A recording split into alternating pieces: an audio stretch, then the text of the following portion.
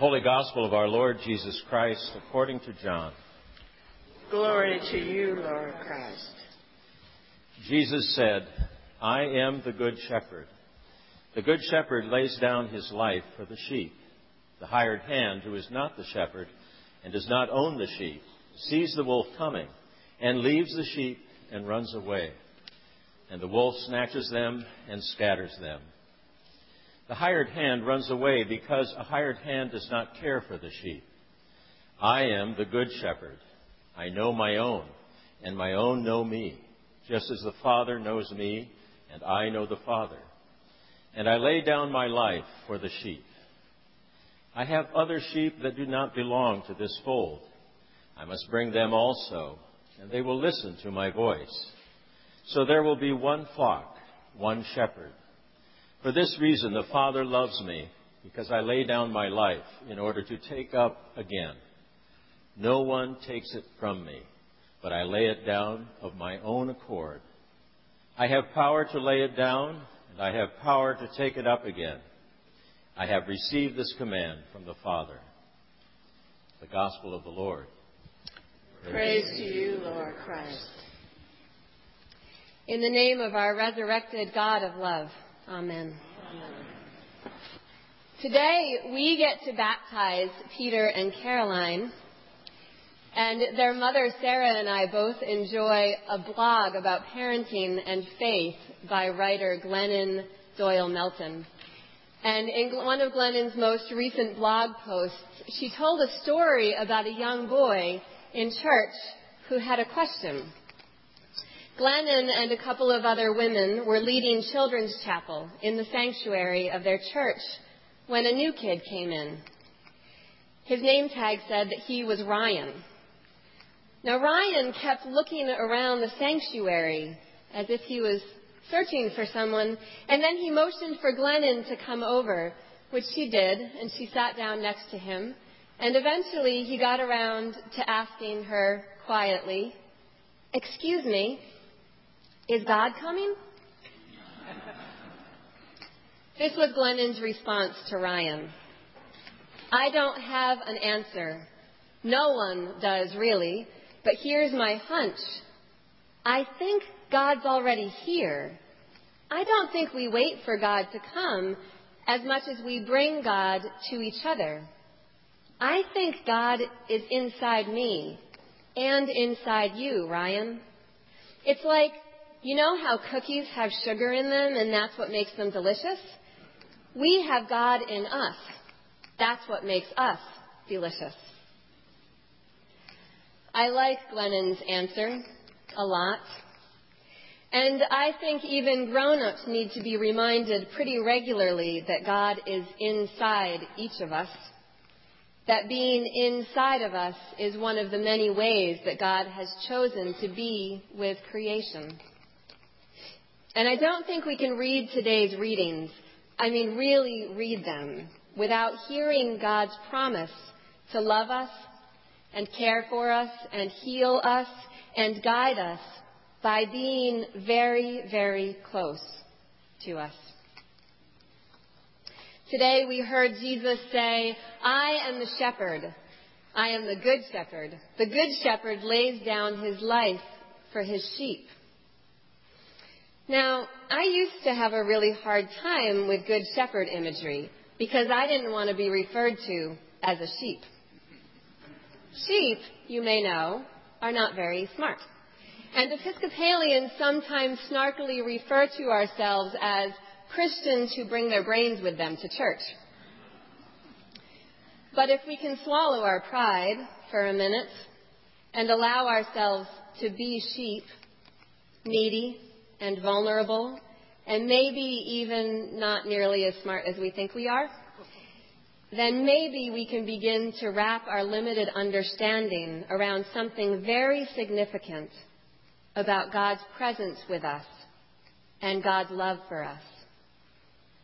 Jesus was saying that he would go to the ends of the earth to love, protect, and show up for us, his sheep. This divine loving presence is not the fluffy, sentimental kind. which is good, because I don't really like fluffy, sentimental love. I don't tend to trust it much because it doesn't tend to have much backbone. The Good Shepherd love speech was given by Jesus in the middle of a big fight with the religious authorities. It was rebellious love and tough love and very much risky love that Jesus was showing when he claimed to be the Good Shepherd that day. To see that, it's helpful to know the context. Before this speech, Jesus had come upon a blind man, and he had performed a miracle that enables the blind man to see. The authorities, rather than being in awe about the miracle, got very upset that Jesus had done such laborious work on the Sabbath. Not that us religious types ever lose our sense of perspective or anything. They interrogated the now not blind man and his parents, and then they cast the man out of the temple. Because if you can't understand it, it must be bad, right? Well, Jesus went out to find the cast out man because that's what the Good Shepherd does. He goes out to find his sheep. Once found, the man told Jesus that he believed in him. In other words, he trusted in him. And thus he entered into relationship with the one who had shown him such love. Then Jesus entered into conversation with the authorities who had cast the man out. Because love sometimes means having difficult conversations. What we heard today was part of that conversation. A conversation meant to open stubbornly shut eyes. In typical Jesus fashion, he jabbed at the proud Pharisees, hinting that they had it all wrong. He was the Good Shepherd. They were the hired hands. He will lay down his life for the sheep while they run away in fear. He has healed someone while they have judged someone. And as I read this, I know that I too am far too often a Pharisee, because I sometimes can't see the truth past the tip of my own nose. For example, right now I'm trying to communicate that I agree with Glennon's response to Ryan, that God is already here with us in so many ways, as our Good Shepherd, as our healer, as our advocate, and very much inside each and every person.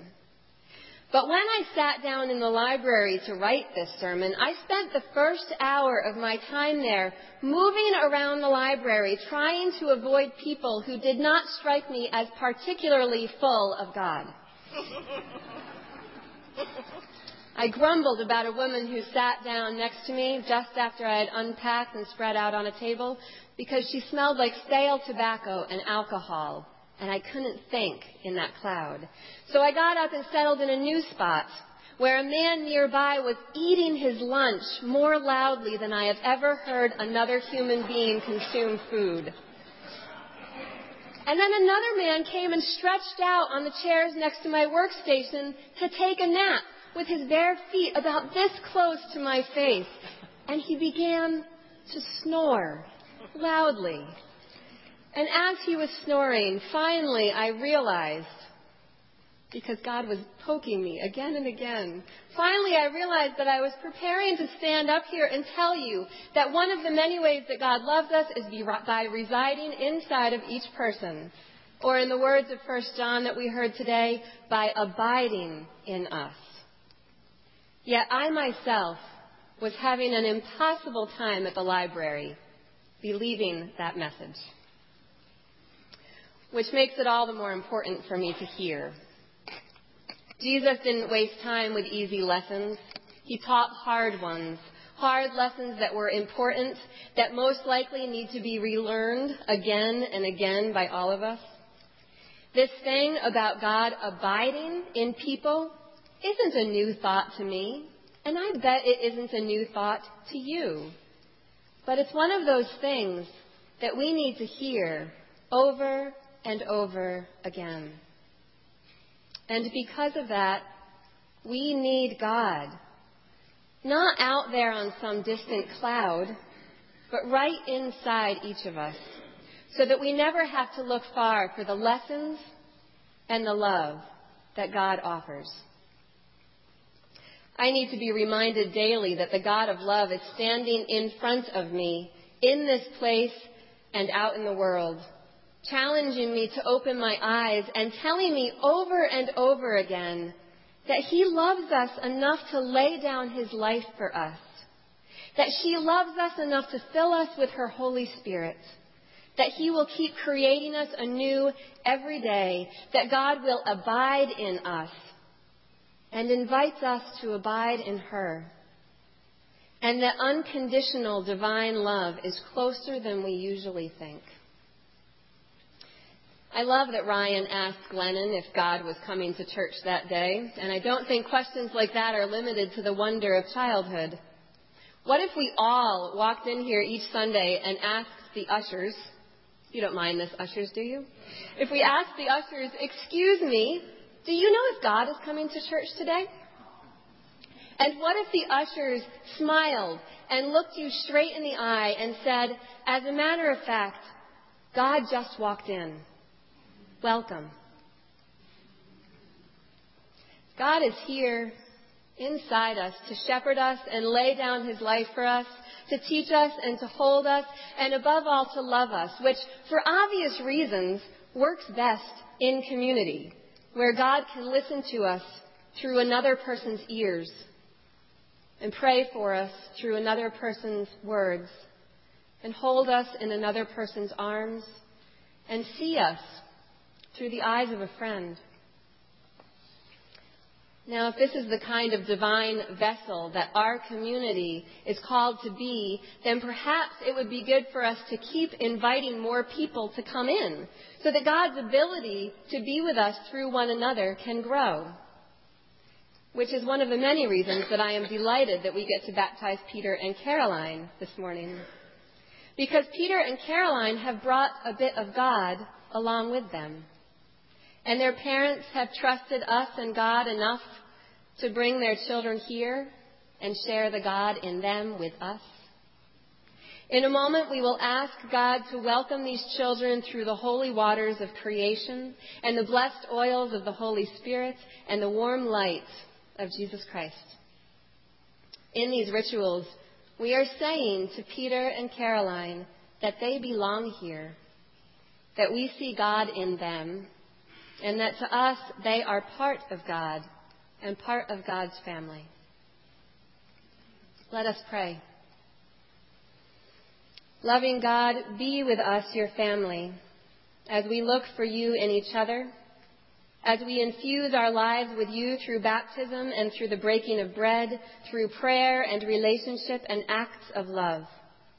Be with Peter and Caroline as we celebrate their baptisms this day, and be with their parents and godparents as they open themselves ever further to be vehicles of your love, protection, and guidance in the lives of these two children. All this we ask in the name of our beloved and good Shepherd, Jesus Christ. Amen.